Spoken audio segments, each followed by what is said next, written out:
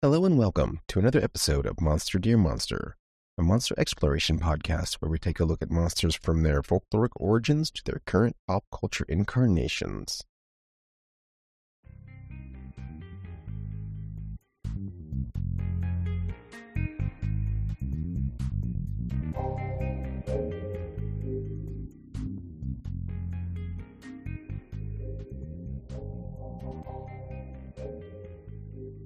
I'm your host for this episode, Cameron, and I'm joined today by two of our regulars. I've got Matt with me. Matt, how are you doing? I'm doing good. I'm overseeing my genetically engineered marijuana crops, and there are no large bugs here, so doing great. Just Oh, you wonderful. got one thing I don't have and one thing I do. Wait, no, you don't have the thing I do, which is the large bug. Large bugs, yeah, you I can can keep word those. properly. Do I have to? There was a flying ant the size of a wasp in the house yesterday. I'm afraid for my life. Oh, gosh. Yeah. Thank God you have a cat to take care of those things. She does not work. She is above that. Yeah, and we're also joined by Dave. Dave, how are you? I'm in the middle of a thunderstorm, so if you hear suddenly. like intermittent pitter patter, that's the rain. I'll do what I can to Must be the rain. make sure that's not so loud. But yeah, I mean, there's no cockroaches that visibly nice. anyway. Good. I mean, you're said to be never more than a couple feet away from a cockroach, so we'll see. I can't see them, so I'm okay. That's fair. That's the improvement. No. God, my old house was basically the set of the nest, so I feel that. Oh, wow.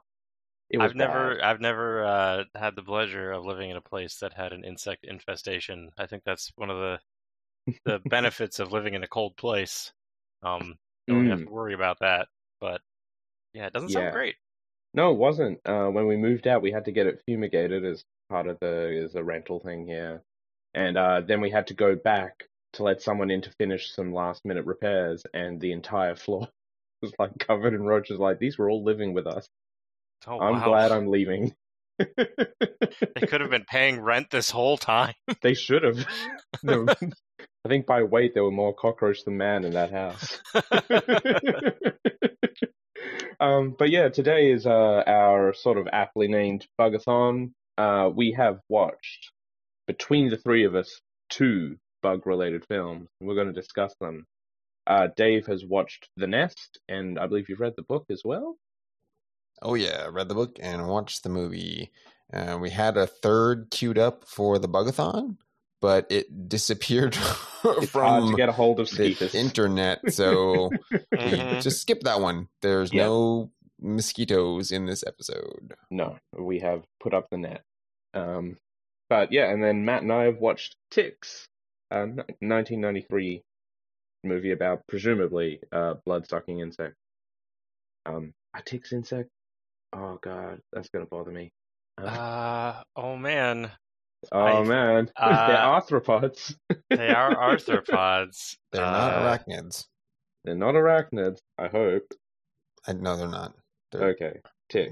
No, ticks are arachnids. Oh, are they? Yeah. Yeah, I guess they have 4 little. Yep. They're that's parasitic arachnids, part of the I should superorder Parasitiforms. know this. Okay. Tell them to not be that. Yeah, I would love.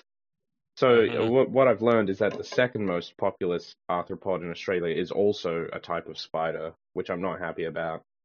We've got spiders, and then the next thing we have the most of is tick, and after that it's flies. Dang. What kind of ticks do they have in Australia? I know here we've got like deer ticks, and I think that's pretty much it for now. So the most common tick we have in Australia, and the one I have personally encountered the most, is the kangaroo tick. Of course it's the kangaroo tick. Yeah, they are these bright red, mean little things. And when I was a kid, my sister got one on her stomach at a visit to our aunt's house, and didn't notice for about 5 hours. So when we got to the doctors, it was the size of my thumb. Yeah. Oof. Good times were had by all. Yep. Hunting season, or if you're going down fishing in the river or whatever, you always have to check, because ticks are everywhere up here. Oh yeah, no. Someone set up what was a waterhole cam in one of the sanctuaries here, and every kangaroo had like armored ears with the number of ticks. Wow. But the advantage is the local magpies eat them, so it's like a cleaning station. You know how like the fish do with the cleaner fish and stuff? They have that set up with magpies and crows. Oh, fantastic! For kangaroos, it's really weird. We're actually having a problem up here with our ticks because the winters are no longer cold enough to kill them. Oh no! So their population is surging, and we're getting these things called ghost moose. I read an article on that. Yeah, which are moose that have so many ticks on them because moose can't really get them off of their bodies. No. They have so many ticks that they literally are ripping their skin off, and it grows back white. Oh my god! And it gets to the point where the ticks literally exsanguinate the moose. Wow! Hundreds of thousands of ticks will take down a moose, and there's nothing the animal can do about it. Yeah, and it's become a problem because it's culling like the moose population because it's getting on the young ones and just kills them. Yeah, it's becoming a real issue up here, and they're also seeing it with the boar now. So yeah, climate change coming for us all, right? Yeah, apparently. Yeah, Jesus. and Dave has the distinct pleasure of having the Lone Star tick, a tick that carries a tick-borne illness that makes you allergic to red meat. Which, not a problem for Dave, but maybe a problem for other Texans. Yes. Wow, it's like being naturally engineered to kill the average Republican? Yeah. Make me Lyme disease or that. There you go, yeah. Oh, Lyme disease, Anaplasma, Babesia, they carry all sorts of good stuff. Yeah. My partner worked in a lab that helped develop vaccines for those things. And, but not great. None of that stuff is good. God, I'm glad we just have the regular tick paralysis stuff going on here. We don't have anything like that. Yeah. I mean, it's also not good, but at least you know what's going on. Yeah. You just need to find your friendly neighborhood magpie to take care of it. Yeah, just put my arm out in the sun and wait. They'll be along. Yeah.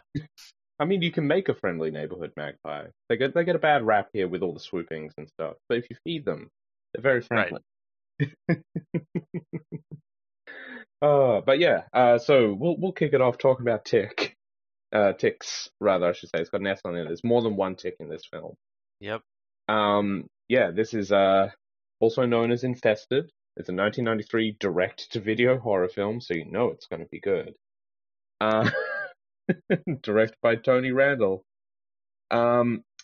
Yeah, this was hello, baby. My cat is yelling at me. You don't have ticks, do you? No, okay, she's good. This was the first time I'd watched this film. Matt, was this the first time you watched this, or? Yeah, this is the first time I'd ever heard of it. Yeah. For having, I don't know, it's kind of a weird cast, and I feel like it would be higher up on my radar, but after seeing it, I kind of realized why it's not. Direct-to-video. It was fun. It makes sense. They can't all be winners. No, right. They cannot. They should. An early Seth Green vehicle, you're going to get what you're going to get. Yeah, that's fair. A fun part of this was I was watching it on the service Freevee, which lets you watch things for free with ads. And the ad that I kept getting was for HeartGuard and flea and tick prevention for cats. So there you go. Playing to the audience. As targeted advertisement right there. Yep. You've watched this movie about how horrible ticks are. Don't let that happen. Yeah. But let's be clear. This movie is not about how horrible ticks are. This movie is about the war on drugs. Yeah, it's about the war on drugs and how bad social workers are. These two people is so blatant. Oh my god. Yeah. Like everything is their fault and they should not be doing what they're doing. It's not great. So our film kicks off with a grow up. Someone's growing some marijuana, as they say in the film. You got to pronounce it with the H. It was a hard H. It really was. Oh yeah, marijuana. And there is some mysterious ooze, which initially I thought was like this guy was juicing marijuana. Yeah, I thought it was This that, or mindless like person. this He's grow doing like up. an herbal whiskey or something. Yeah, it's an amazing set piece. Like it's It's all so practical cool. effects in this movie, Mm, and which is for its betterment. Like yeah. but this There's grow up a looks like couple of CG shots.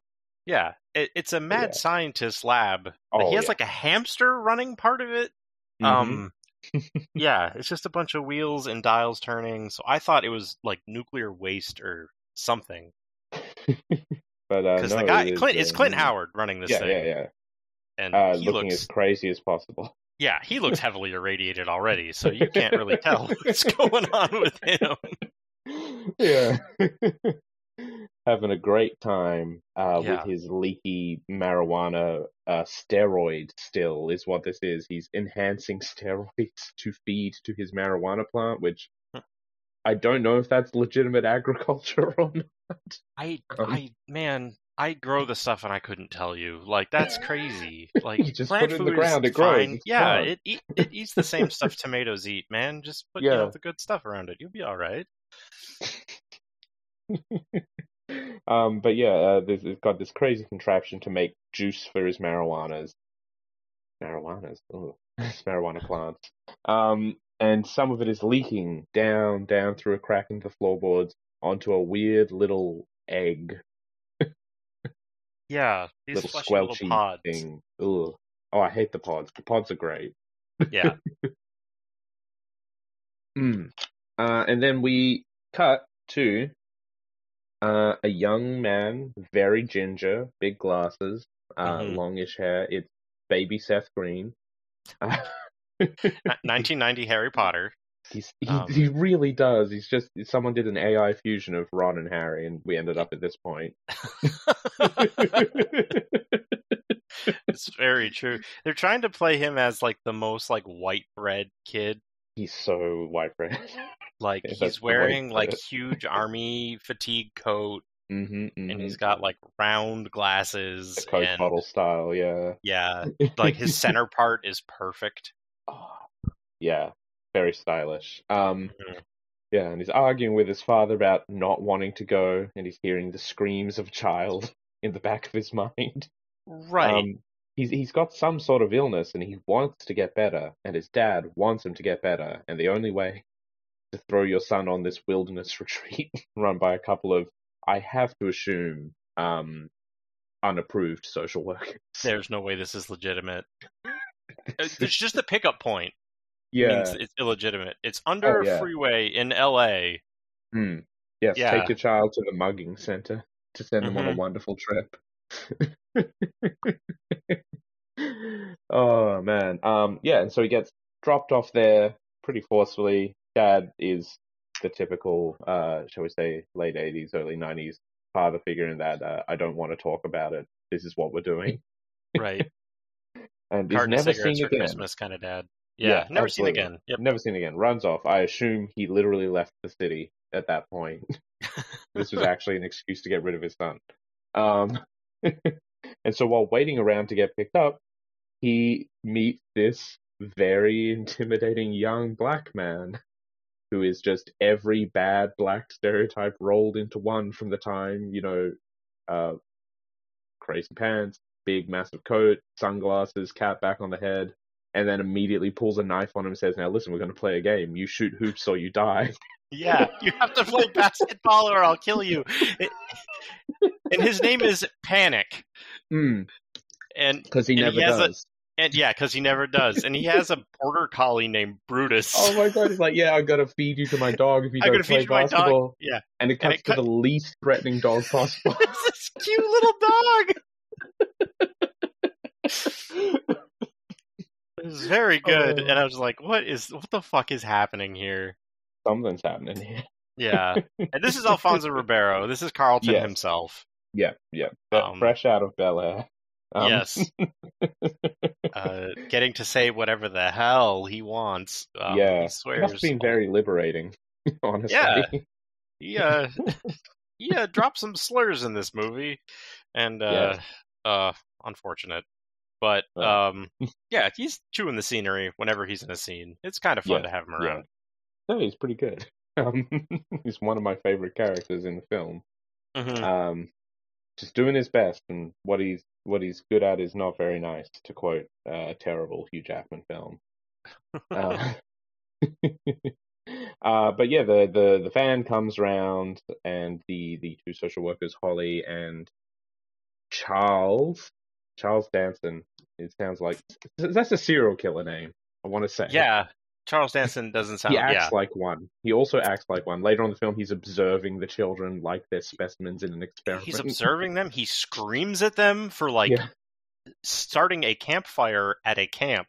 Yeah, like admittedly very badly, but yeah. And like the only notes he takes out loud are, "These children will never get along. They've already failed." Yeah, it's got this weird undercurrent where, like, was there a version of this film where this was like a mad science experiment gone wrong rather than accidental catastrophe? Like, can urban children survive the enhanced wilderness filled with thick? Like, no, this is all accidental, but feels like there's a current that could have switched directions to that. Yeah. So Charles, his partner Holly, who seems to be the one actually wanting to run the trip. Charles's daughter Melissa, who is the typical nice brunette girl. That's really all I have to say about her.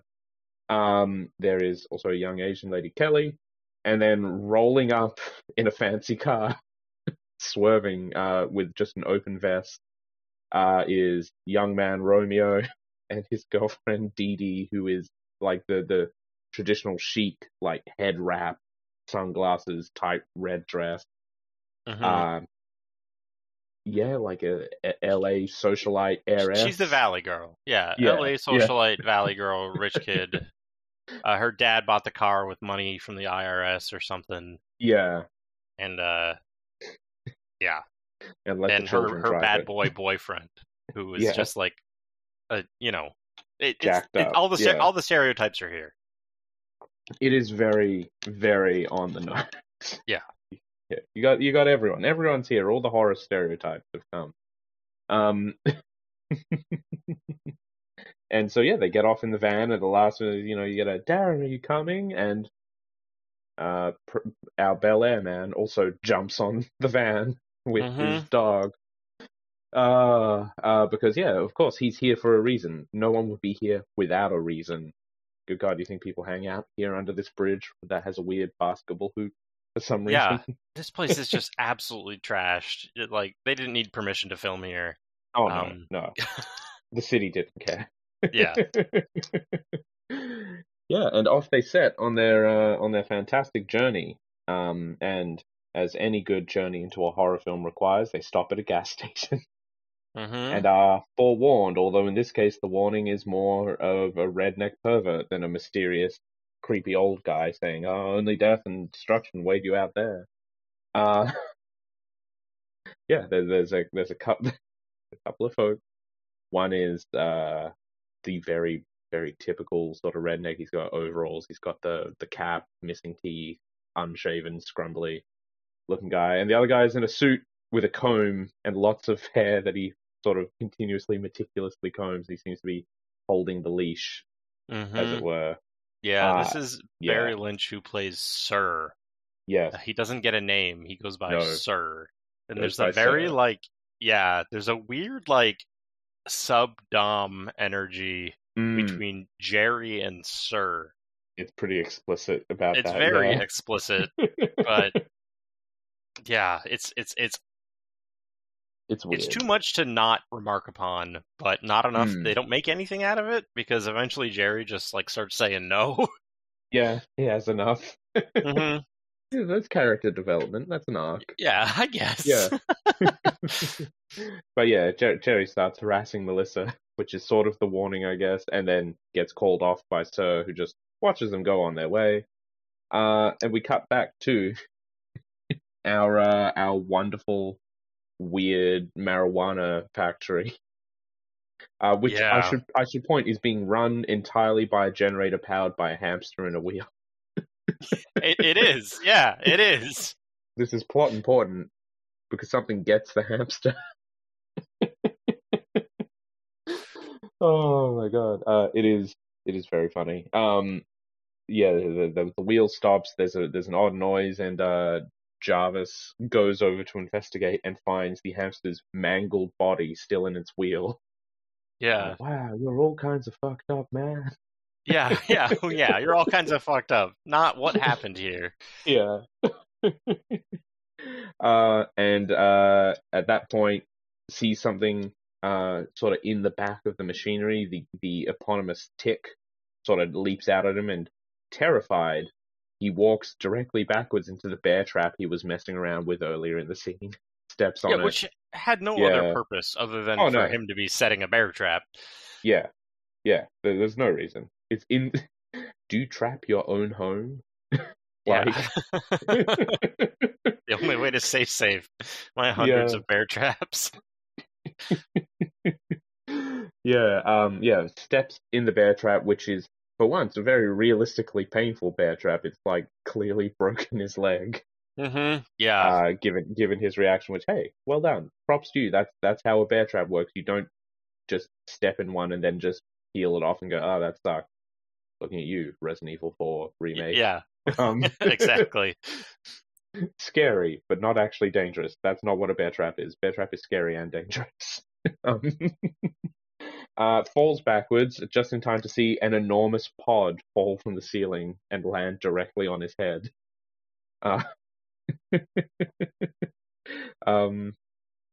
Yeah, there's stuff going down somewhere out here. It's not technically been established that all this is in the same area. Yeah. But everything happens really quickly from this point. Yeah.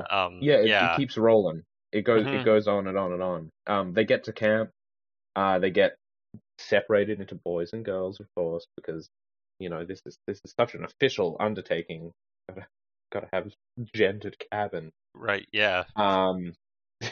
And put some stuff in the closet. Look in the closet. The closet is filled to bursting with these enormous sacks. These like pulsating egg things, like the size of a child's head. Yeah.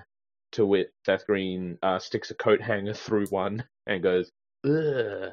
Which is, to be fair, a very realistic teenager thing to do. They're filled with, it looks like machine grease.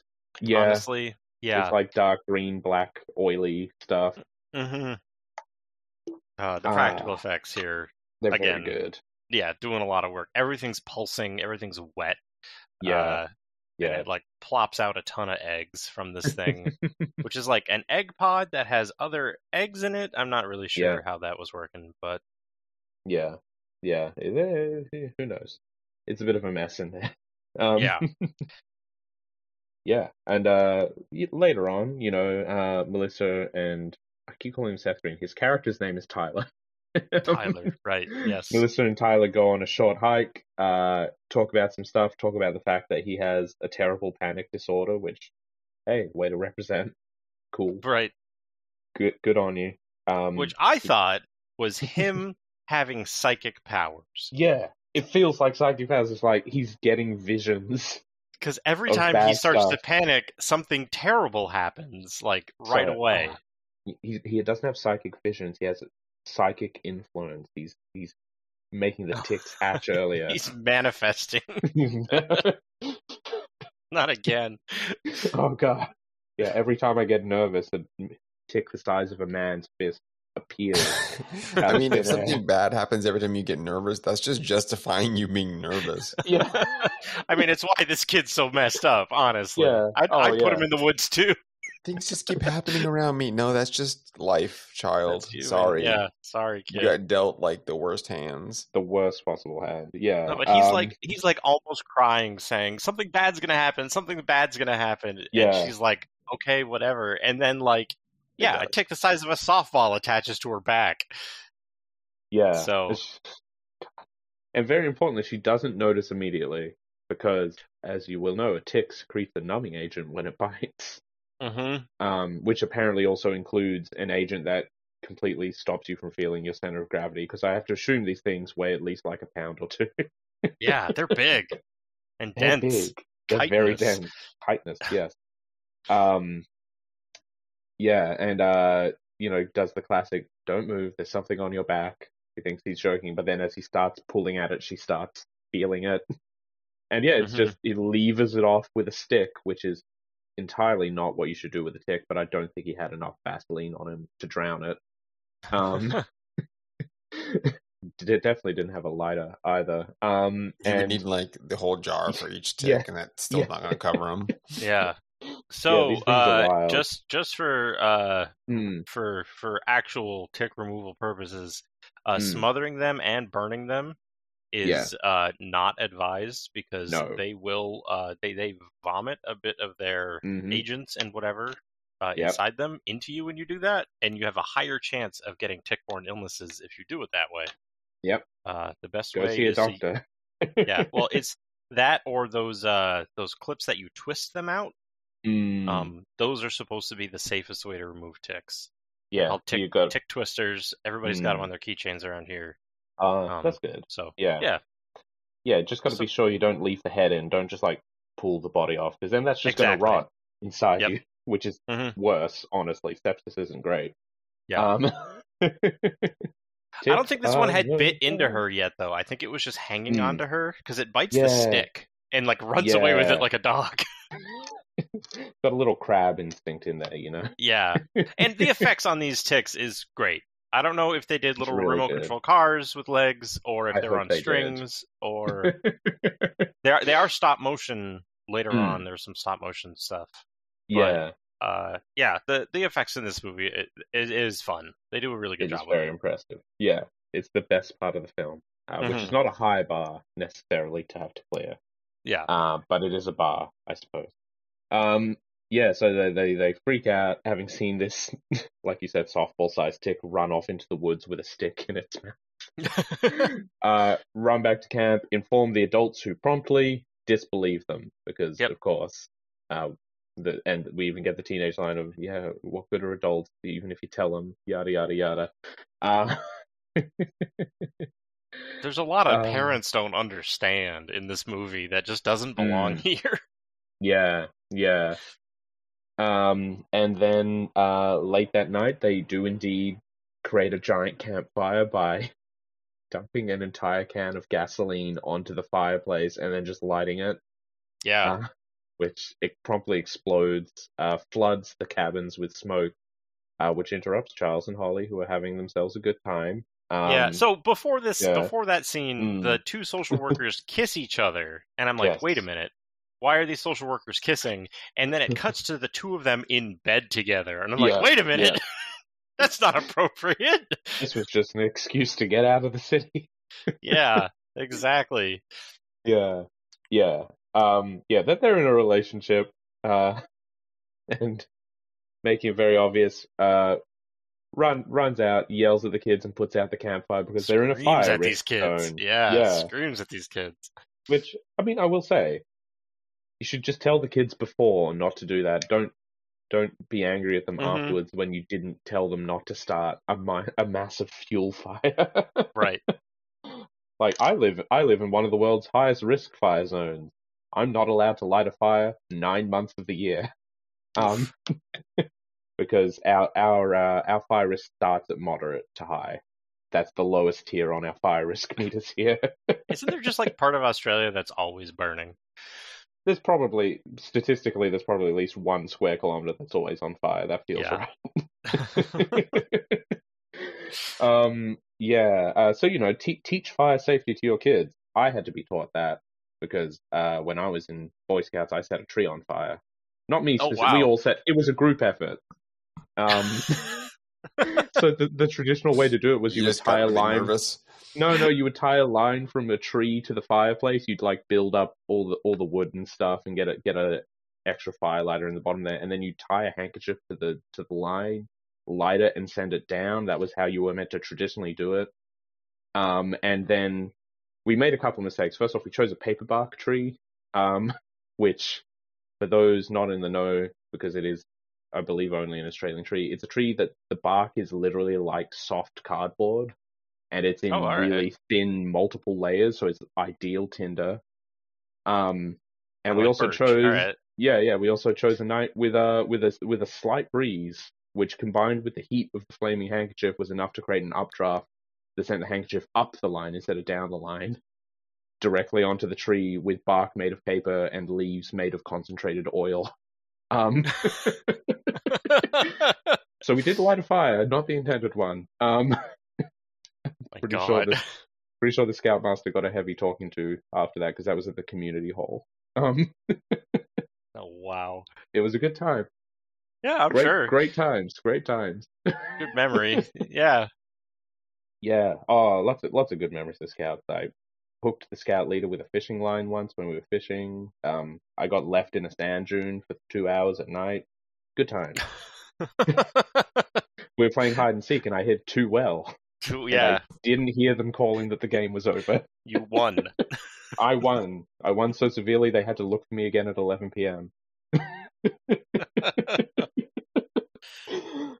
But yeah, teach your kids fire safety is what I'm saying here. Maybe don't send them to Scouts. Oh gosh. But yeah, after which, the adults go back and go to bed again, and everyone sort of just breaks off to do their own thing.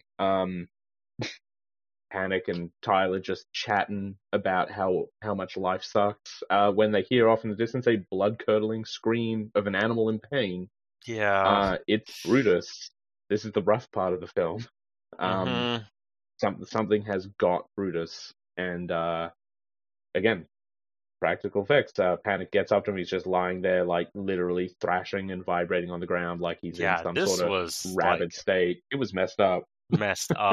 Yeah, nobody wants to see this in a movie. Yeah, well, I assume someone hates dogs, but I don't know them. So, yeah, really messed up. And again, really good acting. As Panic brings his dog's body back to camp and just has a full-on breakdown about it because this dog was his life, which fair. Yeah, I get it. And then, put a tarp over the dog next to the fireplace because that's all we got going. And go to bed, kids. We'll figure this one out in the morning. And again, we get another great speech from Panic about how, he always expected it would be him, whether he got done in a drive-by or something like that. But he expected his dog would be fine. Why did he ever bring the dog out here? What a stupid mistake that was. And then just storms off into the night. He's going home. Back to LA with him. LA is the city, right? Not wrong there. Yeah, no, it's LA. Okay. Yeah, for sure. Okay, good. I've been playing Dead Island too, so I've got LA on the brain. Which makes why the fire risk out here is real, because, California. That's our fault as well. All those fires a couple of years back, that's because we gave you all those eucalypt trees and didn't say, hey, these explode every 100 years. Make sure you cut them down before then.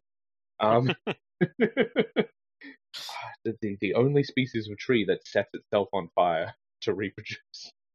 We just don't tell people. No, we actually have pine barrens up here, which are pretty cool. There's only a couple of them in the world, but they have these things called jack pines that have a pine cone that's super tight, and the only way to open it is to catch it on fire. Yeah. So they burn down every 100 years or something like that. But that's how they propagate. Spread it around. Yeah. Yeah. It's interesting because the eucalypts themselves don't necessarily burn down. They can mostly survive the fire, but everything else around them burns down. So they get more room, and the seeds get more room. Nature is wild. Yeah. And so Panic runs off into the night. In the morning, they can't find him because he has run off in the night. These social workers, incredible at their job. Also, not in a big rush to get him. Yeah, no, he'll be fine. He's just walking in the woods. I should say, in an area where those two weird guys from the gas station have showed up again in the morning and said, "Hey, just so you know, people grow marijuana around here, so be careful. Yeah, don't go telling any cops." He says with a sly grin and a twist of his comb. Yeah, they're so mustache twirling, it's ridiculous. Yeah, it's got a Deliverance vibe and a Texas Chainsaw Massacre vibe. Very, and like very Texas Chainsaw. Yeah, I really don't know what they're going for here, but you can't hate a tick. It doesn't have the personality for it. You have to hate these two. You need to have a villain somehow. Yeah. Yeah. The tick's just doing what it does, It's not a real villain. Yeah. Oh, man. But yeah, so at this point, Tyler and Charles head off down to town with Brutus's body to go to the vet and see what's up. And we get a examination scene where, hey, the dog's been exsanguinated. Yeah. There's no blood left in this dog except for this one specific spot where if I jab it with the needle, I pull back and find some blood, but then something pulls the needle back. And it pulls the blood back. Yeah, there's a bit of prop comedy here for a little bit with this dead dog. That's a little like, what's going on? Again, not caring where Panic is. Like, they're not looking for him. No, they had other things to do. Drive right past him on the way into town. Cuts Brutus open and finds a tick the size of a fist with a needle comically sticking out of it at a jaunty little angle. Yeah. Like a cat fitted to its head. It's like Hats and TF2. It's just got a little fascinator on there, so you know what rank he's at. Yeah, this tick's cleared brawn. He's in killed a dog. He's getting up in the world, God. The tick obviously takes umbrage with being forced out of its nice, warm, food-filled spot and starts attacking people and running around the room like a little demon on its little skittery legs. Oh, it's so good, the skittering everywhere. And then Seth Green immediately puts his face on the ground to look at other things and whatever. I'm like, what are you doing? It's like a low stakes version of the some of the facehugger scenes in Aliens. It's exactly trapped what in a they're room going with for. it. Yeah, man. I like the Foley artist was having so much fun because he did that little. He did that on every surface. So when it's going on the chalkboard, it's on aluminum, and when it's on the filing cabinet, you can tell it's on a filing cabinet. It's so funny. It's really good. Mm-hmm. And eventually, prior to all immediate instruction in the film, where we were told ticks are too tough to squash, you have to burn them. Yeah, the vet corners it and then immediately just gives it a boot and squishes it, which I mean. I guess it's vaguely realistic, square cubing the tick up, its armor is no longer as ridiculously thick compared to the amount of tick it has to protect. That's true. So, makes realistic sense. Felt weird in the context of a movie that 30 minutes previous had said you can't squish tick, they're too tough. Yeah. Well, there are two kinds of ticks. There's Exodiae, which is the hard tick, and Agricidae, I think, is the soft ticks. Okay. And these guys look like Exodiae, which is the hard ones. But it's like a lobster now. You can just squish a lobster.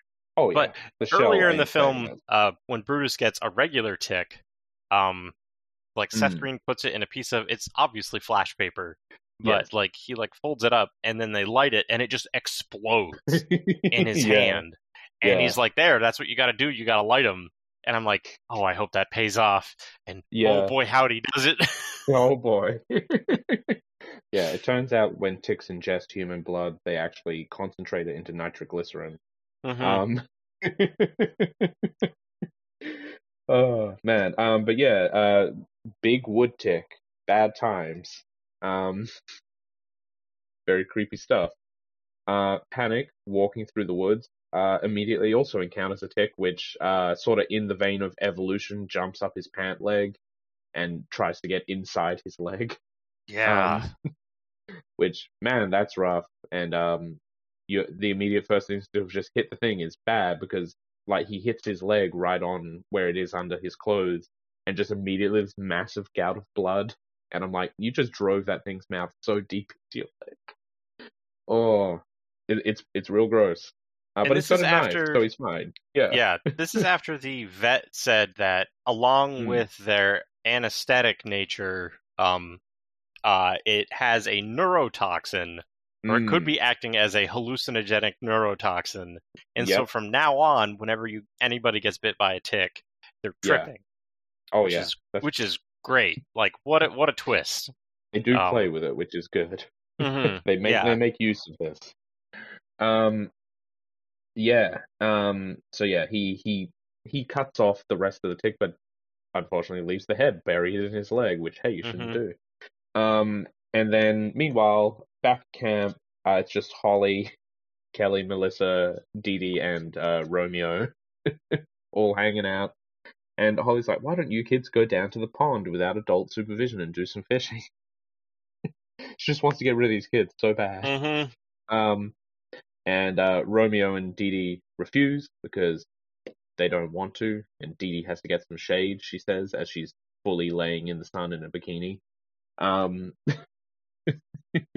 So it's off to Kelly and Melissa to go fishing, and we just drop the bomb that, Kelly is quiet all the time and literally hasn't spoken this entire time because she never thought she had much to say after she got raped. I'm like, are we just dropping that as like character explanation? That feels really crude in like not an great. artistic sense. It's not a great way to do that.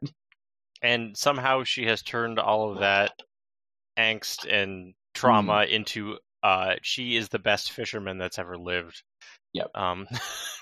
Yep. She has the perfect cast.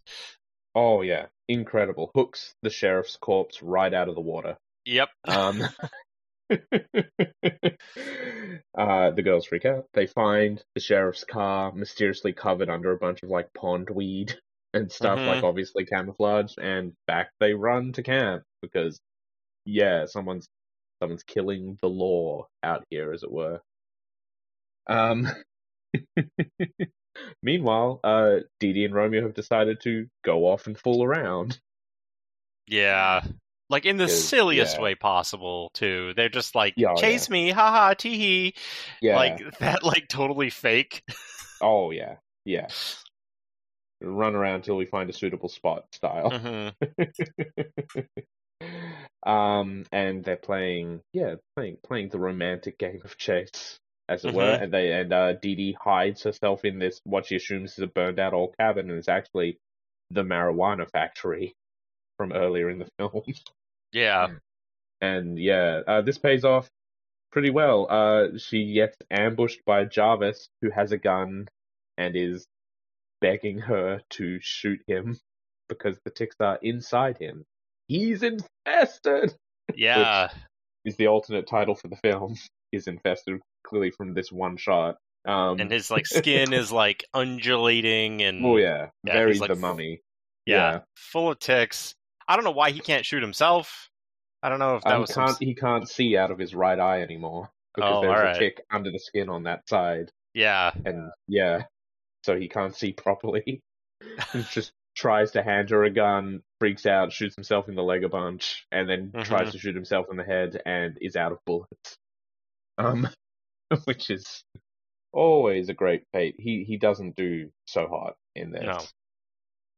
And his face explodes, and the tick inside it just leaps out and immediately gets Dee Dee right in the neck. Yeah. And then she manages to sort of run out. Romeo carries her back to camp. At this point, Charles and Tyler have arrived back, and they manage to kill that tick, and everyone is just running into the building at this point, I believe, to get away from ticks. Right. Oh, that's because earlier, Panic, who is having like LSD flashbacks of like an alley in LA, just like living on the streets and stuff, wakes up to being beaten by Jerry and Sir, which is this is where we get the F slur delivered, which is not great. But then like stabs Jerry in the leg. He delivers like a real deliverance line, like "I'm gonna skin you, boy!" Like one of those like horrible, like I thought we were in California, kind of things. Yeah. And then they shoot Panic in the side with a shotgun. with a shotgun, yeah. And then they hit some gas tanks, and that like sets the area on fire, and everything's immediately on fire. There Yeah. isn't like a slow burn to anything. No, just it's No, just no, like no. nuclear holocaust level on fire. Marijuana is 90% essential oils, right? Yeah. Of course it goes up like that. And yeah, and then like Panic is like laying on like the side of a burning hill, and then eats some steroids that he stole from Romeo earlier to Yep, survive somehow. to give himself that extra push. I think that's like how they're justifying what happens to him in the very end. Absolutely. Yeah, he's all roided up. he's all roided up. How we get our last act. Mm-hmm. Yeah, so the fire started. The ticks are being driven by the flame because they hate fire. And everyone gets in the main cabin, locks themselves up nice and tight, safe from tick, and wondering what to do. And then there's a pounding at the door. It's Sir and Jerry. They're back. Yeah. These two. Real clingers. They just can't seem to leave. Yeah, and they get themselves let in because, who would let someone stay out there to be devoured by tick? No one here is quite that heartless. Maybe Charles. Yeah, I think he could do it. Maybe Charles. They should have though. They should have left these guys outside. Absolutely. Yeah. So they're all arguing about what to do, talking about how we can get to the van, yada yada yada. And then there's another knocking on the door, and Panic stumbles in. After Sir and Jerry sort of insist that you couldn't let them in, it's too dangerous. What if the ticks got in? And Tyler goes and lets them in anyway. And Panic is sort of having a seizure on the floor, with another tick on him. And Tyler gets his lighter and burns the tick off, and it explodes gloriously.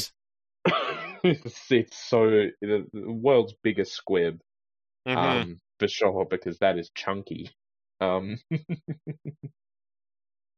absolutely explodes, and then with his dying breath, Panic points out that it was them. They did this. Very, very movie death, sort of just pointing at Sir and Jerry in the corner, who immediately understand the situation is out of control and pull out a shotgun. Yeah, a gun and a knife. They know what they're doing. Yes, they know what they're doing. Ticks don't shoot people, but we do. Yeah, and essentially just begin attempting to intimidate someone to go out and get the van. Yeah, this begins a really boring part of the movie where they're trying to pass the responsibility of who gets the van. It's so bad. It's just the worst bit of business. It takes forever. It makes you really lose interest. Yeah. It's wild how this got through cuts. Yeah. Like, you could trim this down really easily with just the footage they already have. Yeah. And then this is when, like, someone's getting threatened. I forget who. Yeah. But Charles crosses the room to, like, protect them. Yes. And just gets shot in the ass. Yep. Right in the ass. Like with a shotgun, so it's like a whole line of squibs down this guy's leg. Yeah. Yeah. That looks rough. Like, holy shit. That's double point. Yeah. It was very... I just was not expecting him to get shot in the ass. No. I guess it's the most survivable shotgun blast they could have done. I guess he's got enough padding. He's going to do all right. Yeah. Oh, Holly chose him for a reason. Yeah, but he'll be pulling shot out of there for a while. But man, he'll be fine. Yeah, rattle when he walks. Yeah, he's not going to get through airport security anytime soon. Oh, it's okay. It's the 90s. Airport security hasn't tightened up too much. Yeah, that's true. Yeah. He's screwed in 7 years. Yeah. So yeah, he gets shot. They're doing their best to take care of him, and eventually the ball falls on Jerry to run out there, get the van, and drive up to the house with it. And a tick gets him right on the neck, and he starts freaking out, remembering the sheriff that they killed the night prior. Which it's sheriff with a zombie who also has a shotgun. Zombie sheriff with shotgun is great. Really good makeup. Murderer! Because in reality, Jerry is like holding the shotgun and going, yes, yes, Jerry. Sir is holding the shotgun and going, yes, Jerry, yes, good. Come to the house in the van. And he sees a guy pointing a shotgun at him, and in his hallucinatory state, assumes it's a zombie back from the dead to kill him. Really good makeup. Again. Yeah. Mm-hmm. And so he drives the van directly into the cabin in an effort to defend himself. As he gets shot by Sir in the process. And then the ticks get into panic through this opening in the cabin wall, and the transformation begins, which we get. I don't want to say like an American Werewolf style transformation, but it's almost there. Mm-hmm. It's got that same sort of pacing as the tick legs begin to emerge from like Panic's knees and wrists. Yeah. In a really, really terrifying, almost like The Thing style. Yeah, just like bursting from like the joint and not like transforming, but just bursting out of. Yeah. I wrote down Tickmata because it was coming right out of the center of his hands. Yeah. Show me the truth that you have risen again. Oh man, yeah, Tickmata is a good word for it. And Panic's entire body explodes as a tick the size of like a horse. Yeah, it feels it's big. Like it's a big tick. It's hard to quantify size because it's also flat because it's a tick. Yeah, but it's really huge. Bursts out of Panic's body. Mauls the ever-loving crap out of Sir. Yeah, I thought for everything he was gonna snap his head off because it's got the jaws around Sir's neck, and I'm like, this tick is just gonna bite this guy's head off, and we don't get that.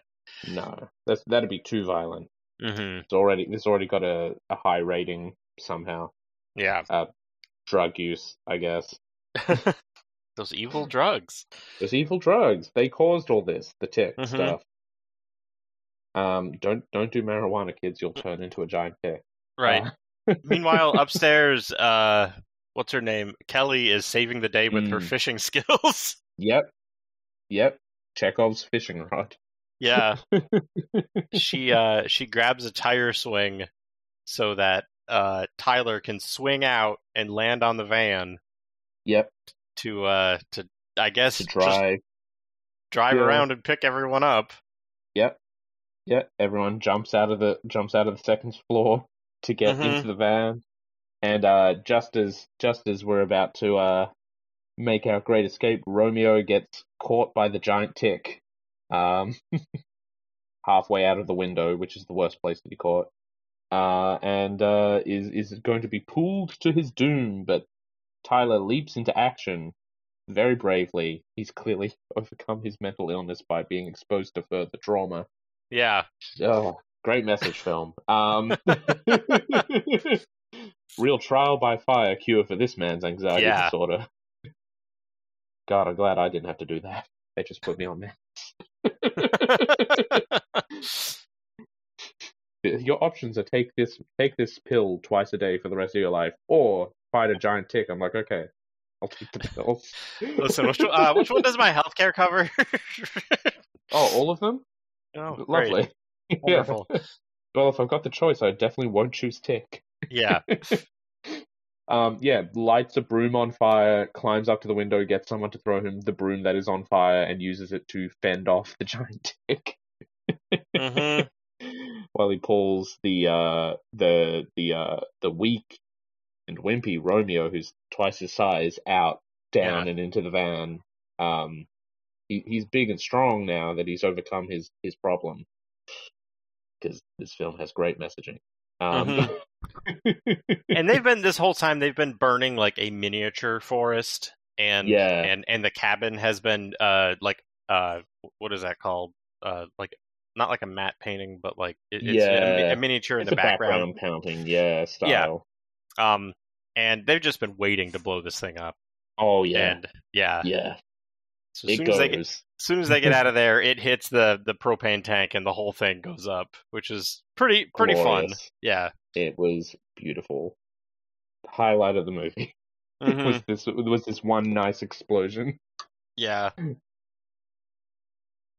But yeah. And then that's it. Yeah. Yeah. They drive back to civilization, and our final shot is of a junkyard full of wrecked cars.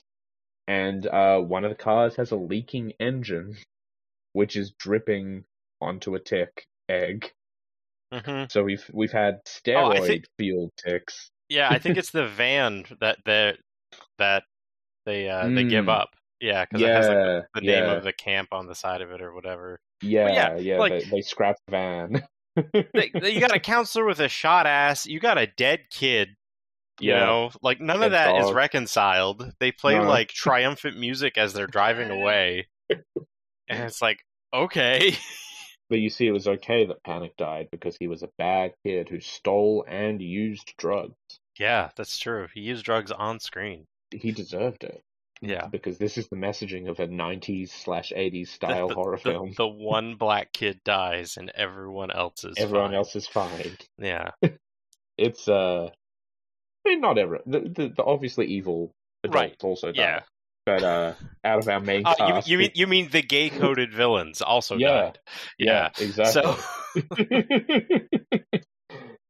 Yeah, it was a different time. And I will choose to judge it with my own judgment and say it was a bad film. Yeah, bad film, bad time. Good practical effects. Great practical effects. Love those. Not enough fun gore. There could have been more fun gore in it. Yeah. The body horror parts of it were fun. Like when the tick was inside Clint Howard, he was like shooting rounds into his leg to try to get it and stuff. Yeah, that was good. That was great. Yeah. But yeah, this real like 3 out of 10 kind of film here. Oh yeah, that would be generous. Don't watch Tick. I think that's the first time I've said that on this show. Don't watch this movie. Yeah, don't watch it. Yeah, that's why we went through it as a service, so you don't have to watch it. Yeah. Yeah, we watched the bad better film. than The Howling 3. I mean, probably. Sorry, you disparaging Howling 3, the hallmark of Australian cinema? I thought that was Razorback. I mean, Razorback might be. I haven't watched Razorback. We should do Razorback. I was looking forward to that one also. All right. Yeah, we got that on the list. Yeah. No, this is a very bad film, and for the first time I'll say, don't bother watching this one. You just look up the tick scenes on YouTube or something. Yeah. Pretty much. The practical effects are great. Those are very enjoyable. The scene at the vet, very good. Everything else, very bad. Everything else very bad. Yeah. Just nothing else to write. Even like the cinematography. Nothing was really to write home about. No. Yeah. No. And that's Ticks. There. How about you, Dave? What did you watched and read the Nest? Tell us about it. Assuming your house is still standing. Yeah, The Nest. I'll do my best with the pounding rain in the background. So the movie itself is released in 1988, and it was a Julie Corman production. Directed by Terrence H. Winkless, who, according to like the trivia on the IMDb, also did like some voiceover singing of La Cucaracha, like the middle of the movie.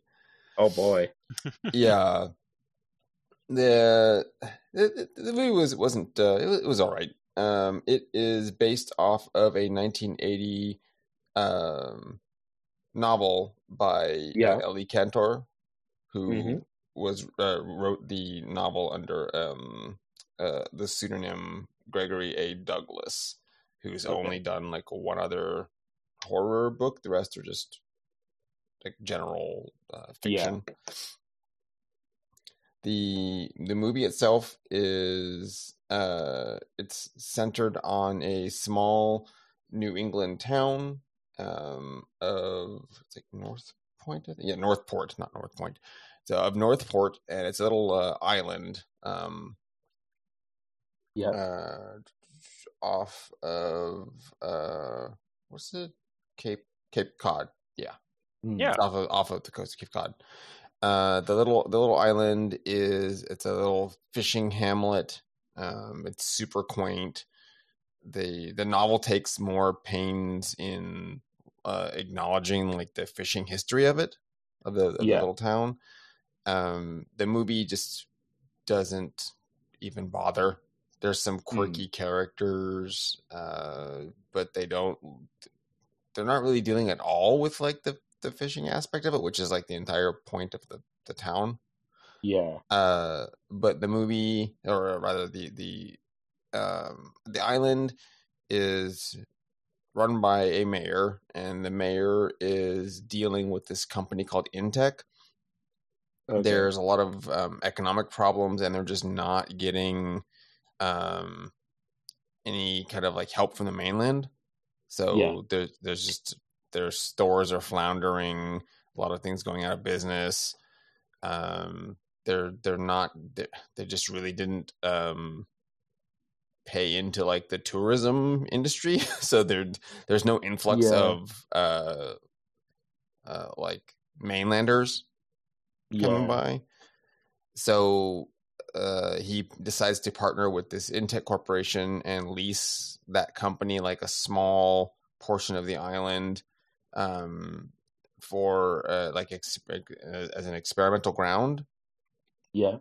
And the entire experiment is cockroaches are a problem pest globally, and they're developing a mutant strain of like cannibal cockroaches. So instead of sending some other animal or developing some new pesticide, they've decided, well, we'll just do some genetic modification. We'll make a single generation that is already sterile. Like it produces its own first generation, and it doesn't make any more spawn brood or whatever. And then it eats the generic like cockroach family that's native to the island. I don't remember what it particularly was. Like Plesidiae or something, or whatever. But that's anyway, that was the plan. Yeah, that's actually really similar to like modern day anti-mosquito stuff. Yeah, I was going to say sterile mosquitoes. Yeah, that's cool. Okay. Yeah, it's an interesting. Well, it's hard to get mosquitoes to wear condoms, so you kind of have to be a little bit more on it with their birth control. So yeah. So that's the plan. It does not work. Obviously, or rather, the cockroaches, they don't even get into it. It doesn't show them like eating other cockroaches. They just eat people. Yeah. Oh, they want to great. eat people. They put the wrong definition of cannibal into the genetic code. Yeah. Skipped a whole step there. Yeah, why not? Well, they skipped a step and they breed. Like there's no trouble there. Man. Come on. Who was asleep at the wheel here? Yeah. Yeah, well, it's one it's Dr. Hubbard. I think it's Dr. Hubbard. Yes, Dr. Morgan Dr. Hubbard, Hubbard's fault. Who was kicked out of MIT for genetic experiments. Right. Like so we put him in she charge, went too far in whatever she was doing. Oh, MIT famous genetics college. Yeah, I know. I'm like, I don't think. Okay. So anyway. People are disappearing on the island, but it's not focusing on that at all. It's doing a weird character. So there is the sheriff of the town. It's a younger guy, and he went away to college and just like failed. So he just came back. Succeeded because apparently the sheriff is a hereditary position. So he just took over from his dad. Yeah. Without nepotism. Yeah, it's nepotism without like law enforcement. I don't know. Yeah. He just became the sheriff. That's as you do. You just become the sheriff. He was deputized and then sheriffized. I don't know. It doesn't get into it. It's just that he's the young guy and he's not towing the line. he didn't get the memo on Intech or anything, and he's just like, what's going on in the town? People are dying. Mayor, do something. And the mayor's like, yeah, I'm not helping you. This is for money. Intech's putting a lot of money into this town, which we see none of because we just see the town like falling apart in its worst state. Yeah, it's not like there's no improvements being made and people are dying. Of course, the sheriff is trying to investigate these murders. This is like proto. I can't think of the sheriff from Stranger Things. Yeah, is this dude? Oh yeah. Fair enough. It's the proto him, like the 80s version. Yeah, that makes sense. He's like washed up, but he like believes in what he's doing. He's just, I don't think, very good at it. And no one's helping him. Yeah. Like he has a secretary that she just mans like the little call booth at the station. So she like handles the phone calls and transfer them to him. But that's it. Like there's nobody else. You don't ever see this. You see the station one time. There's no staff. There's just the one police car, him, and then like his assistant that just sends him phone calls. Sounds about right for that part of the world. Yeah, for like it's an island. There's not a big community. There's like, I don't know, 100 people. Very small. Yeah. Cape Cod's not that big either. There's like one bridge going in and out of there. That's it. Yeah, I mean, that's like when you go near Delaware, but you've already gone through it and didn't know because it was only 30 minutes. Yep. Yeah. So, he's trying to figure out what's going on. His childhood sweetheart flies back into town, and she's the mayor's daughter, so she's in a better position to like get to the bottom of things. She's on kind of a sabbatical from her reporting job in LA or something. They don't get into it. It's just like slight background character set dressing stuff. Unfortunately, like it's not the movie's not long enough for that to fit all that in and give you like a full roster of characters. You get like 4, and all the townies, but they're just like one off. You don't see them. You see them in a diner, and then like that's it, and then they die. So they're trying to figure out what's going on. The mystery is that they found a dog that was like has no skin. It's dead. It's just muscle. Bristle. So they eat, but they're picky. Yeah, they just eat only the crispy bit. The skin. Yeah. I don't know. Right. Weird. Yeah, because you don't get like there's some death scenes, but they're gratuitous while still being off screen. Like they had a budget and they used it up, I think, on the later stuff that on happens. gathering cockroaches.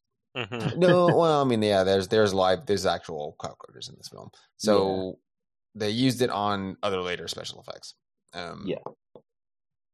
The sheriff and the daughter are trying to like figure out what killed the dog and what ate all of the meat in the little grocer. Like there's like T-bone steak, T-bones, like the little bone, but there's no meat on it, and then there's little pellets everywhere, and they had to figure out what it was. And the one exterminator that like lives in the town, he's like, he does the little mouse hunt thing where he like licks the little pellets, and it's like, that's roaches. That's roach poop. You're like, okay, I don't think you had to eat that, man. You just look at it, probably. He's like, it's bigger than it should be, but yep, that's cockroach poop. He's the expert. Yeah, he's a goofy dude. He reminds me not again, but also of John Goodman's character in like Arachnophobia. Yeah, but like not quite as cool. This is like, I don't know. It's weird because it's on the East Coast. It's like a hick dude though. It's real weird. He's like super just greasy looking guy with big Coke bottle glasses, and he's like nerdy, but not in a weird 80s way, I guess. So he's trying to help figure out what's going on. And then they fly in the Intech flies in Dr. Hubbard, because Dr. Hubbard's working for Intech and was doing all the genetic modifications.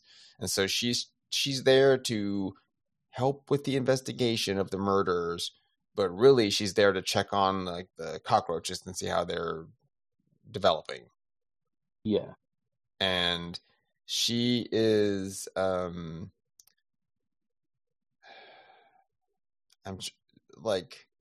think she was on soap operas and then Alien Nation. She's not dressed. She's a doctor. You can dress however you want, really. Doesn't require wearing a lab coat. But she's definitely wearing like power suit, pointy shoulder pads. Yeah. And super coiffed hair. It's like it's a very villain look on. And she's weird. She's real weird. She's like she's almost kind of misanthropic and really just loves bugs. Or loves her work or whatever. And they say they capture some specimens. She takes the mayor. The mayor's like really involved in like he knows what's going on. He's like, I know about the cockroaches. So they go out to where the dog was found, and they like put the thumper thing from it's like for seismology, but they used it in like Tremors. It's like it's a big stake you stick in the ground, and it sends pulses. And they send that, and like it makes a summoning for the cockroaches, and they put she's like, we need a bait for this little cage, and so there's a cat just wandering out, so she just grabs the cat and puts it in there. It's horrible. Like there's not good stuff with animals in this movie. But yeah, the cockroaches come in and they let them into the little cage, and the cockroaches kill the cat. They eat it. Yeah.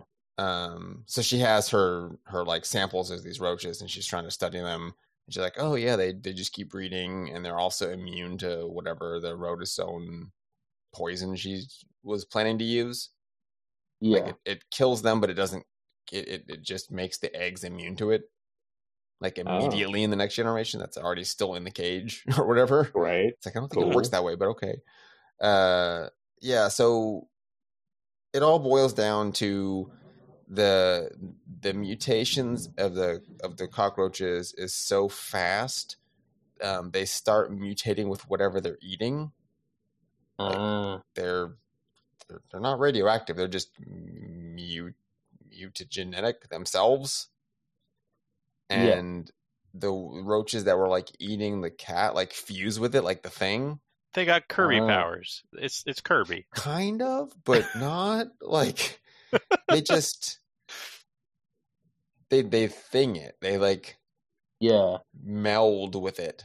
Really? Where like it's kind of like in Ticks where the cat just it's bloody and gross looking, but it cockroach legs pop out of its legs, and then it like gets little cockroach mandibles. Whoa.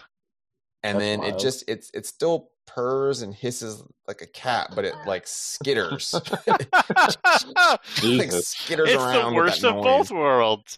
Oh, wonderful. Yeah. I don't know. Yeah. There's no benefits that it was given. It's just really fast now and bothered by light, maybe.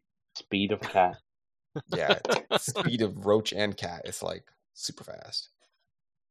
So they find out that anything that was being eaten and didn't die, or no, I guess like it still melds with them anyway. It's very they play loose with it. Like some people died, they're definitely just dead, and then some people became fusion mutants. Okay. Yeah. So like the mayor gets killed, and then he just becomes he reminded me really of the screaming RoboCop skeleton in RoboCop 2. Yeah. Where it peels off its face and just screams. It's like that. All right. Yeah, Okay. I'm into that. I love that guy. Yeah, it's that, but he's got like a cockroach head coming out of his chest, like a giant one, and then he's just like spindly limbs and screaming face. It's a pretty good effect. It was a puppet, a big puppet. And then they find like there was a abandoned mine. That's where like the cockroach colony built its nest and has like giant, huge polyp-looking egg things. Cool. That just swing in the wind, and they're huge. They're like they look like the cotton candy pods from Killer Clowns from Outer Space, but wet. Ew. They look gross. And then you meet the cockroach queen, who is like Nito, Lord of the Dead. She's like 5 skeletons fused together into like a weird cockroach hybrid thing, and then there's like skeletons and then faces that are also screaming. Okay. Like some people were still more alive than others when they were like mushed together. It's pretty messed up. Yeah. The best part is like it's clearly on like a dolly, so it's just being pushed. Yeah. And it doesn't. it kind of flails a little bit, but it's just sliding. Like you can tell it's on wheels. It doesn't. They're like, we only have the one thing, so don't actually touch it. They don't hit it. It might break. So there's very little interaction with the actual horrendous looking queen thing. And then they blow it up with some dynamite. Time bomb things. Of course they do. Yeah, that's it. And then it does the whole like there was more stuff going on, but like nothing was integral, so like didn't need to know about any of it. There's mutants, and then they killed them all, but of course at the end there's one on someone's shoe when they try to go back to the mainland. So you're like, okay, yeah, that's gonna end poorly. Yeah, because they'll just reproduce without needing. I think that they said it in the movie, like, oh, the cockroach like nymphs, like they can just be born, like they don't need to have a male and a female. Like they'll just make more babies. Great, cool. Like they produce asexually.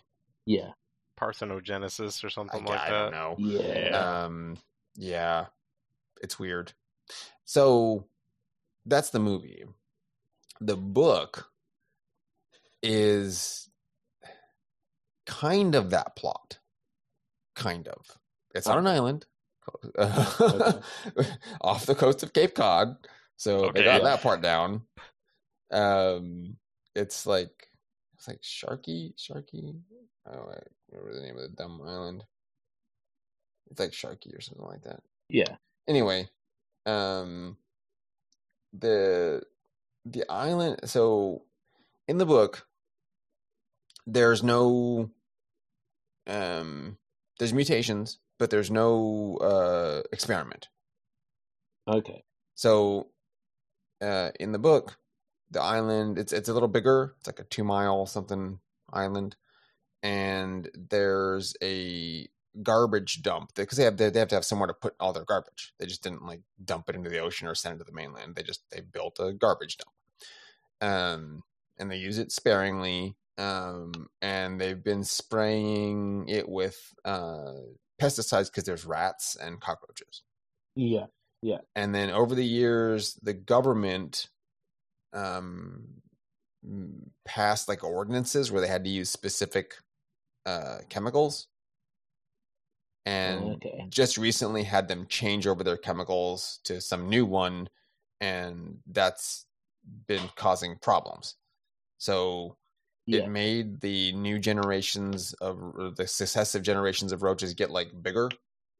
Mm-hmm. And they're now like, instead of an inch or 2, they're like 3 to 5 inches, like size roaches. Okay. Yep. Pretty big. Yeah, they're big. They're like Madagascar hissing roach size. Yeah. And they hiss and they fly, which is bad. I love it when they fly. Yeah. And they're like, no one's had a problem with them. They're just like in the dump. Like no one's digging around the dump anyway. There's the one dude that drives like a little, it's kind of like a backhoe thing, just a little dumpster thing. So he drives around. He's just trying to like keep the pile up the trash or bury it or whatever. I don't know.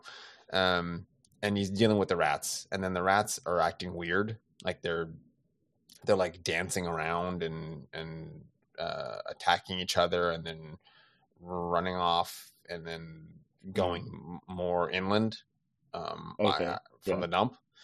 And it turns out that the cockroaches are attacking the rats and like crawling in their ears and biting their eyes out. And when they crawl in their ears, it's messing up their cochlea, so it's making them dizzy. Yeah. So they're just dancing around.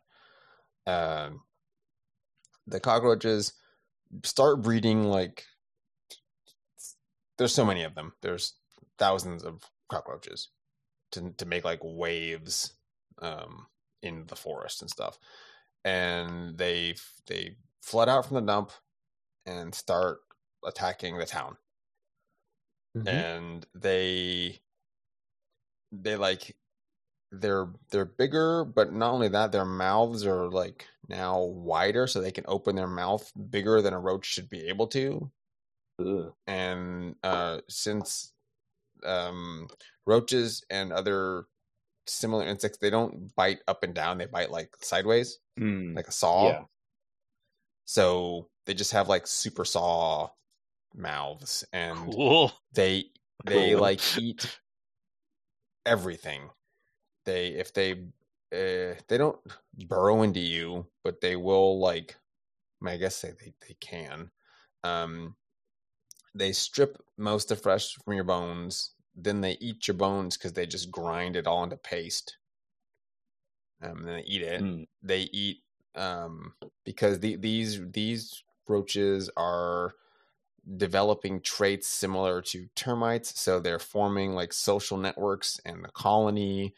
And they eat because apparently termites don't just eat wood; they eat like other materials like paper and cotton and things, and wiring. So the cockroaches are eating like plastic and leather, and like, so they can't find, people are just missing, and the police are going around and they can't find anything because there's nothing left. And there's no clothes, nothing. It's all gone because when you get swarmed, you're literally swarmed by like hundreds of roaches, and they're like little piranha, and you're just gone. Stripped, not even stripped to the bone. You've nothing left. So they're only finding like sometimes like little bits of metal. But the roaches are apparently also like magpies, and they take the metal too because it's shiny. So they're taking what they do is they can't just eat all of it. Like there's not enough in a roach stomachs, so they strip bodies down and they like cut them into pieces, and then carry like whatever they didn't eat to like larders to feed the colony. Oh my god, yeah. And so the book's taking the time to like lay all this out, and that was one notable thing where the author spent a lot of time, and I think he even quotes specific biologists, and he did like a lot of research into insects and like behaviors. And so there's chapters that are just roach point of view, which is it's really good. Like the novel's written really like interesting. Yeah, it's very purple prose. Like he just goes at it, and every time there's a death, it's described for like a couple pages. Wow. Not even playing around. He just goes into like, it's really graphic. And there's no punches pulled, like anybody's fair game. There's I guess if this was out today, there would be content warnings because like animals die, old folks die, a bunch of kids died. And like little tiny kids. Well, they're the most vulnerable to roach mouth. Yeah, you can't escape, so everyone's vulnerable. Like, it's bad. But the thing is, like, the roaches, they know people's weak points. So they go after your eyes, because so flying ones will get you first, and they bite your eyes, like, immediately. So a lot of people keep getting blinded, and then they usually die because they can't see. But yeah, that's described several times. Or even some people that didn't die immediately, they got like one eye popped out, and then they're screaming for someone to kill them because the roaches crawled into like the eye cavity and are just chewing through into their brain. They go in your ears, they go up your nose, in your throat. Like, they just do roach. Can go into any all orifices, all of it. And then the book starts talking about that, and you're just like, okay, don't know. I don't really need to get into that kind of graphic detail, but it does.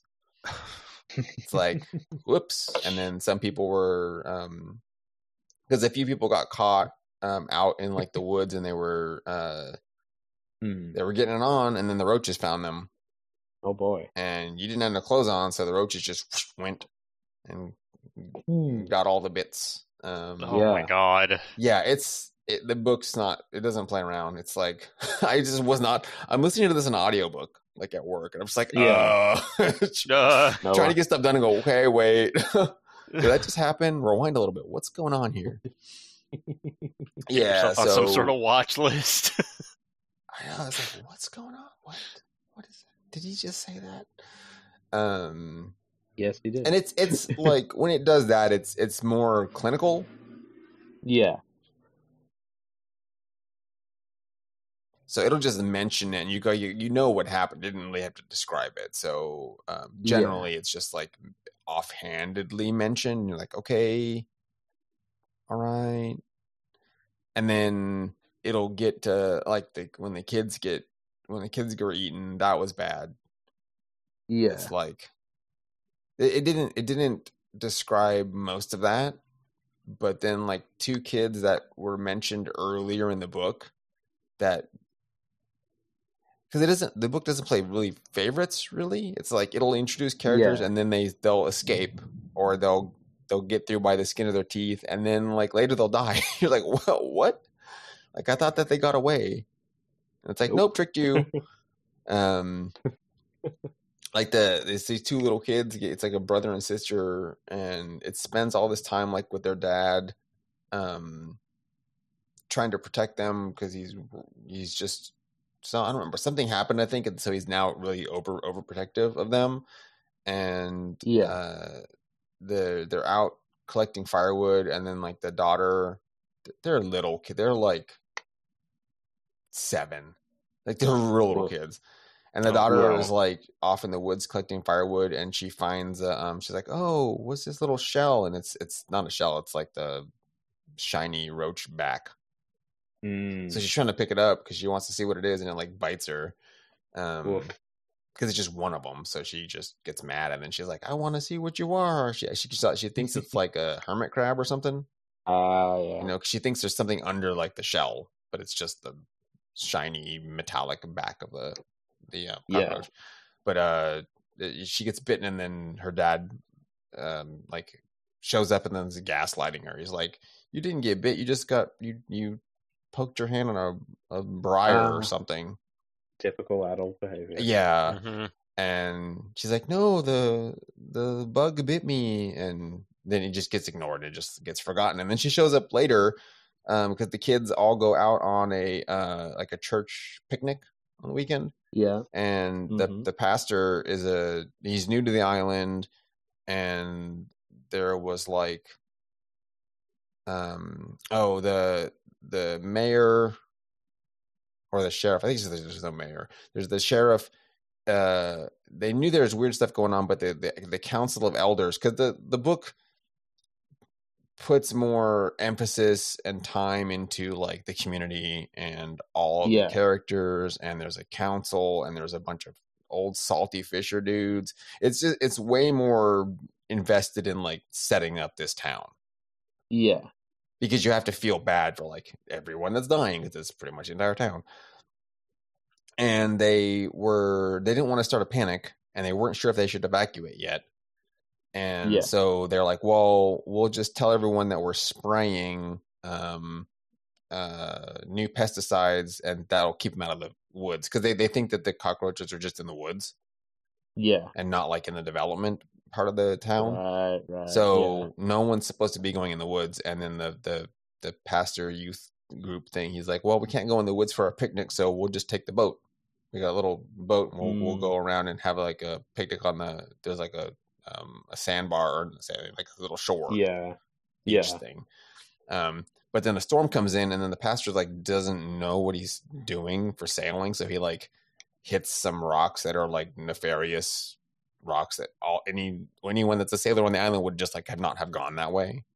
And it crash lands the boat on the beach, but then like the roaches come and like eat all the kids, and I was just like, what? Oh boy. What? But the two brother and sister like climb up a tree, and they're mostly doing okay, but the roaches start flying. The roaches aren't even climbing, they're just like flying at them. And the brother's like, they're trying to bite your eyes, cover your eyes. And so the girl's like, okay, I'll cover my eyes. And she covers her eyes, but then to cover her eyes, she has to let go of the tree. Oh God. And so she falls and busts her head, and then the roaches just eat her. It's messed up. Just like, was like, what? I just was not expecting. I thought they would get away. But they didn't. Like, nobody does. And then the dad shows up, and then he does like the most baller go, like, of all the characters that gets a moment, like he probably wins, except for like kids are dead, dies. But yeah, he sees like the remains of the camp and kind of knows what's going on, and just sees there's blood and stuff, because he got there like right after his kids died. So he knows that they didn't make it, but the roaches are everywhere, and the roaches didn't carry off all the remains yet, because there's a storm coming, so they couldn't like congregate enough. And he went out there with like this bundle of like old flares that the council's like, don't go out there. The kids are, we'll have to find something else. They're with the pastor, and there's the storm. You can't go out there. And he's like, I'm going to go get my kids. I got these flares. Roaches are scared of fire. And he has just like old, like musty flares that like they probably aren't going to work. And it's raining. But he refuses. He doesn't have any, they can't, there's no other weapons. They have like CO2 tank things that kind of work, but he just can't carry that and go get his kids. So he's out there on the beach, and he runs into the forest, and he sees that the roaches are like, there's tons of them just coming, and he's like, I can't get away, and I found my kids' skeletons or whatever, and so he's like, I've got this flare, and there's a crap ton of roaches, but I think it's not raining yet. It's just the storm is off the coast, and he's in like the forest, and he just like runs as far as he can into the forest, and is like making all the roaches follow him off the beach into the forest, and it's like thousands of roaches, and he gets really deep into there, and then he just like they start to bite him, and he just sets the flare, and he's just like, fuck you, roaches, and like lights the forest on fire. He like just runs around like lighting all the trees, and then he just burns all the roaches. I mean, it kills him too, of course. Middle thing, but he just like pyres himself to kill as much as he can of the roaches. Like if you're gonna go out, I mean, that was the way to do it. Exactly. But so the doctor, I don't know why I forgot the doctor's name, Bannon or whatever, is no, Hubbard, that's what it is, Bannon. So the doctor in this it's the same Dr. Hubbard, but in the book it's a dude, and he is the sweetheart of another blonde girl. That's she's not the mayor's daughter here. She's like just a daughter of like one of the sea captain guys, but he's her granddaughter, I think. They had both gone away to Cambridge, and she came back to visit her grandfather, and then he came back because they, or I don't think he came back. I think he just knew her. He came to the island to help because they called Harvard and was like, hey, we need like biologists because there's something wrong with the roaches. And so he got sent to the island. So he's not like he's not involved. There was no genetic mutations or anything, or no manipulation. He's just there because he knows about bugs. Roach. Yeah. Mm-hmm. And so he's legitimately studying them. But he does have the weird, like, he's a little bit too concerned with the roaches and not quite enough concerned with the people kind of thing going on. But he has a relationship with, like, the main heroine, like the daughter. Yeah. And then his assistant, or it's not even assistant, he's just like his partner, is another, it's a woman. So what I think they did was they combined the two scientists, like the two professors, into like the character that's in the movie. Yeah, that makes sense. Because the woman doctor in the book, she's like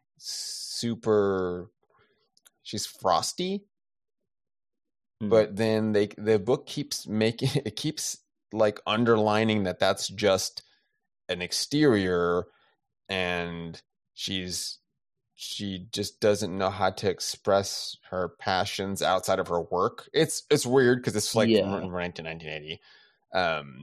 So it didn't do a very good job of like making her a well-rounded character. She's more like a caricature. And then she gets killed. Yeah, because they both they're keeping like specimens in the lab, or in the little makeshift lab they build, and they only had like press top jars, and they both spend like all this time going, I wish we had the screw top jars that we ordered, but we can only get these press ones on short notice. And then it does a cockroach POV chapter of the cockroaches like learning how to form ladders to push the lids off. Oh God. Because the cockroaches are like, they're smart, intelligent, sort of. So the big conceit of the book, that the movie didn't bother with because it went into weird thing mutants, that's fine. It makes it a creature feature kind of thing too. But the book posits that intelligences on Earth formed from simple single cell organisms, or not really organisms, but single cell things that form together, and the bonds of society are what, or social constructs are what formed higher tier organisms over time, as evolution. So that being the case, and roaches having like a very rudimentary, not intelligence, but just like their behavior patterns, like they don't the roaches in general are like solitary insects. Like there'll be a bunch of them, but they don't like work together. They just exist, and they prefer to like do their own thing. So, in their mutated evolution from the weird pesticides and things, they started forming like it jumped them forward another however many million years of like evolution to form these social constructs and to form like a hive mind queen. So but it's like it formed a cluster of roaches, and the roaches created a membrane, like an orb, and then inside the orb are like little baby roaches that form like the dendrites, I guess. Yeah, the nerve cells. They're the nerve cells, and they like they're using chemical chains and their own, like, so they linked their antennas and their butts together, like to form like neurons. This is just biology with extra steps. Yes. Yeah. The roach centipede. So well, what they're doing is they're like creating a roach brain, like an immobile unit. Right. It's the giant baby head from the Matrix. Yes. Basically. So the thing is that brain controls all of the roaches. It like sends out pheromones and other chemical controlling agents and like directs the colony. Oh, wow. So it's like it's pseudoscience-y, but it makes sense. Like it's taking actual evolutionary traits of insects and then just like taking that to the nth degree. Like if you just really went somewhere with it, you get this. Yeah, and you're absolutely right saying that they could not adapt that into a movie. No, it's like a budgetary. Like they couldn't. Like they don't have the budget for it. I don't think. And the book spends so much time with the people because it's trying to get you to understand this community. Because the book's about community, like whether it's roaches or people, like social bonds are like what get us to survive, because that's what people have to work together to like stop the roaches. They can't. It's not like one person can be the hero and blow them all up. It doesn't work that way. So there's just like the book is very graphic. And they spend all this time, the scientists keep going like roaches aren't, or it's not roaches but insects, you can't just anthropomorphize non-human things all the time. Like you're putting like emotions and stuff onto things that don't have it, or their thought processes, such as they are like so alien to people that you like they're not malevolent, they're not vindictive. They're not doing this for evil. They're hungry. Yeah, they're not evil. They're just hungry.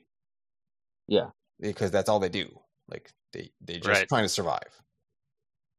And then the roach POV sections kind of like line up with that. They're like, no, they're just hungry. Yeah. But the thing they love is people. Like they developed a taste for blood, like human blood, and they want Run, boy. Yeah. But it also goes into like, no, they are because they're not just roaches. They're like roaches with a hive mind super brain. Yes, they are vindictive. They are. They remember people's faces. They they know to go for the soft spots, and it doesn't matter because they just bite through anything. But they go for your eyes. They'll take out your legs first, so you fall. They'll go into your car and wait for you. Like they do ambushes. It's it's doing that like a little bit. It's not like digging into that as a like they're super intelligent. They're not really. They're just being directed. Like something's pushing them more than if they were just by themselves, they would not be as much of a threat. But when there's like 1,000 things coming at you, there's nothing you can do. It's like they fly. So good luck. And they eat through like pretty much everything. So you can't put on like some dudes were wearing like diving suits and it kind of works. That's one thing the movie addressed a little bit when Dr. Hubbard in the movie is she has the roaches in a like a little plastic cage that with the kind of sample jar where you can like stick your hand into a glove that's attached to the cage, like on the inside of it. So you can like manipulate stuff in the cage, but your hand's protected by the glove. Well, the roaches bite through that, and then she's just, cause she's weird, so she's just sitting there and she's going, "They're biting me." And then the mayor's like, "Get your hand out of there." She's like, "But they're biting me." And she like pulls her hand and it's all bloody, and she's just staring at it. And he's like, "Oh, no. Lady, something's weird, something wrong with you." Yeah. It's like, I mean, yeah, she's a little weird. But yeah, so the book of the two, the book is the better piece of media. It's a better setup.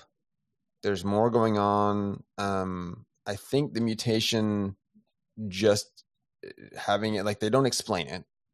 I like that better. Like, it could have been the chemicals, but they're not really saying it was. Yeah. They're just saying it's a one-off.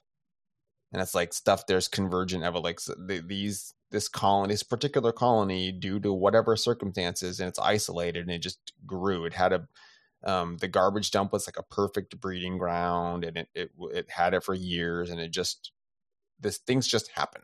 Nature is terrible and vindictive and horrendous, and it'll just do whatever it can to like survive. And people aren't always they don't have a specific right to be at the top of the food chain, and just because they think they are. So it's digging into like a lot of other things. It's not just how there's roaches and they're eating people. Yeah, it's like it's really getting into like psychology and philosophy. But why of this roach apocalypse? Yeah, yeah, and if not roaches, something else. Like, right? It could have been the rats. Like, yeah, you know. And at the end of the day, people can't abide by anything else. Like, what is it? It's like you can coexist, but you can't. People cannot abide by like the presence of something that's indiscriminately butchering them. Yeah, like if the roach was just eating some rats or something, then that was one thing. But once it started eating people, then they have to kill them. Yep. So it's just talking about that kind of thing too. I mean, mainly, and then it gets into like other bug architectures where they defeat the colony, they kill the brain thing, and there ends up being another colony, like a splinter one, which is a normal thing apparently for like bees. When one eventually there might be more than one queen, and then the second group, like the new one, has to leave. Like, it gets kicked out and it'll form its own nest. So that's what happens here. Like, the weaker, like new fledgling cockroaches like splinter off and they form another little group, but it's newer, so the brain isn't as strong, and it gets defeated also. Okay. But yeah, it's I really enjoyed the book, and the narrations. It's one dude, and he's doing all the voices, but he does like a really good salty sea dog voice, and then he'll switch, and then like he does a really good job of sounding like, oh yes, that's a young woman back from college in like New England. Like, okay, he just is able to do that, you know. You can tell it's the same guy, but it's like he carries it really well. Yeah, that's talent right there. Yeah, it is. And like everyone had their distinct voice when they're speaking. And the sheriff sounds like the sheriff, and it's like, okay. And the sheriff was cooler, I think, in the book than in the movie. Because again, they combine in the movie, they combine the doctors into the one doctor for the movie, but and instead they like took the male doctor and the sheriff in the book and made them the sheriff guy in the movie. I think they were just, it's an adaptation, and they were trying to go, okay, the book has 20 characters. We don't have the time to devote to that in the movie. So we have like room for five characters. So who can we combine and still like hit the pacing, like what's kind of going on in the book. But yeah, the book also is dealing with it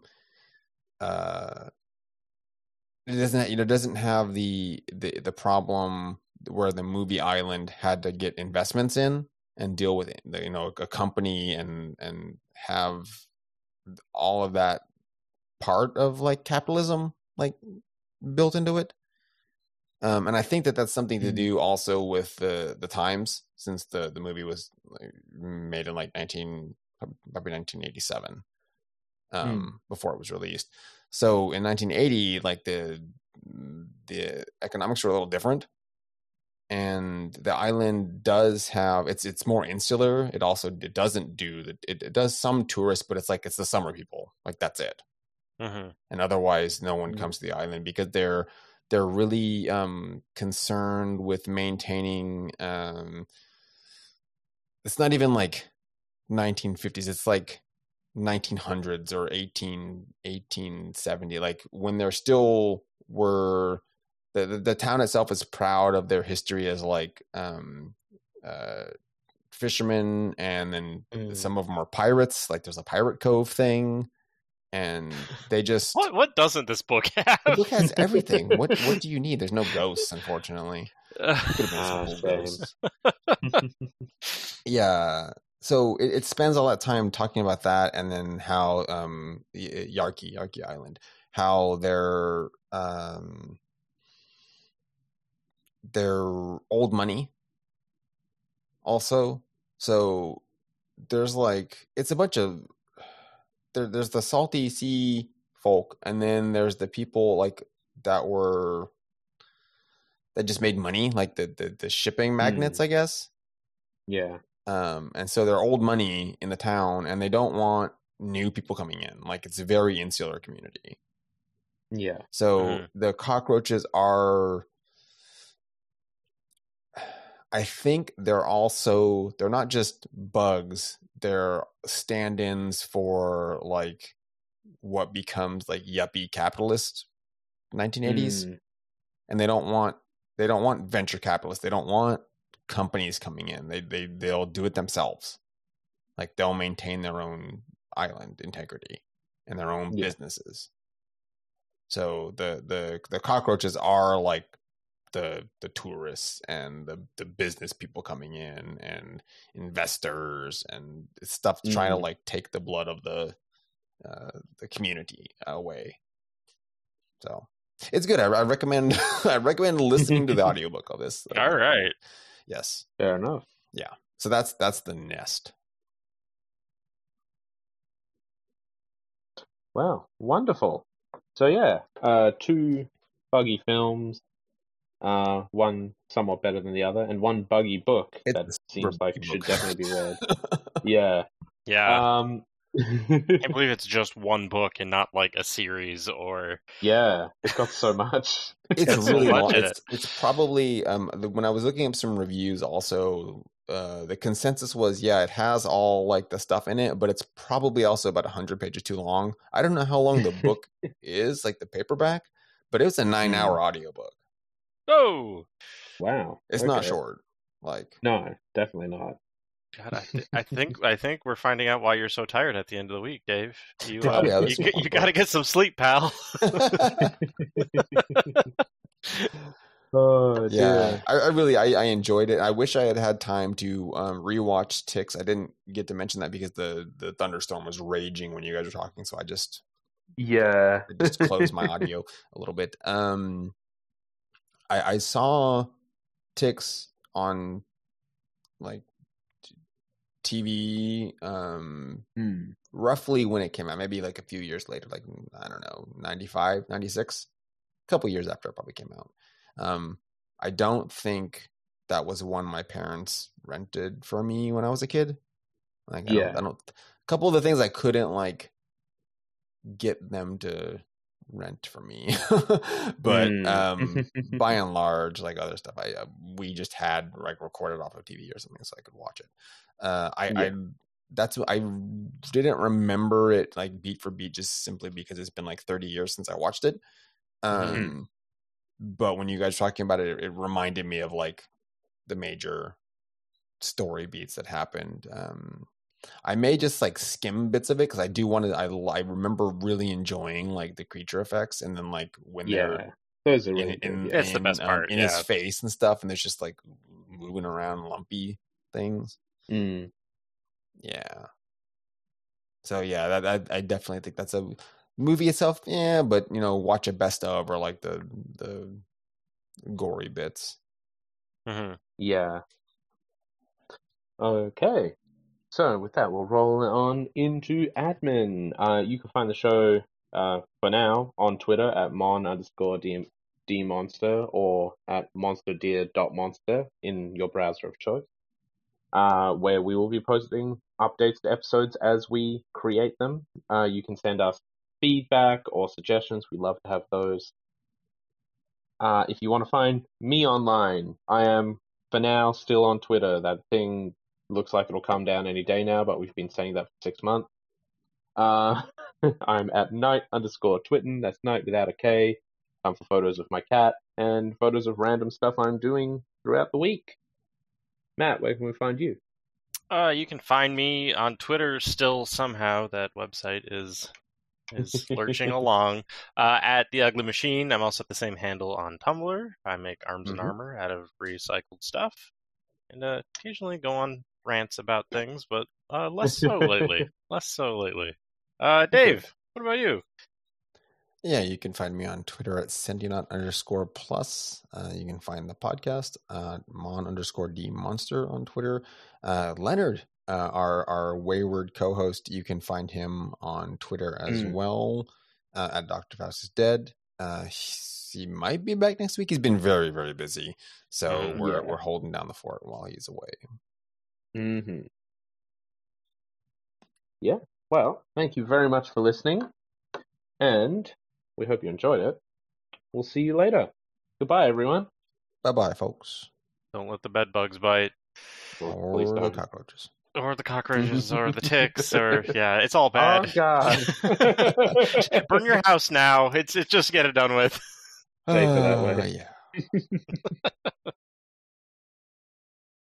Monster Dear Monster is brought to you by Fireheart Media. If you enjoyed the show, please share this and all of our episodes with friends. And remember to rate and review us on your podcast platform of choice. Word of mouth is the only way we grow. If you like, you can also kick us a few bucks to help us keep the lights on at ko-fi.com/fireheartmedia. Check out our other show, Jolachan's Place, at www.jolachan.place.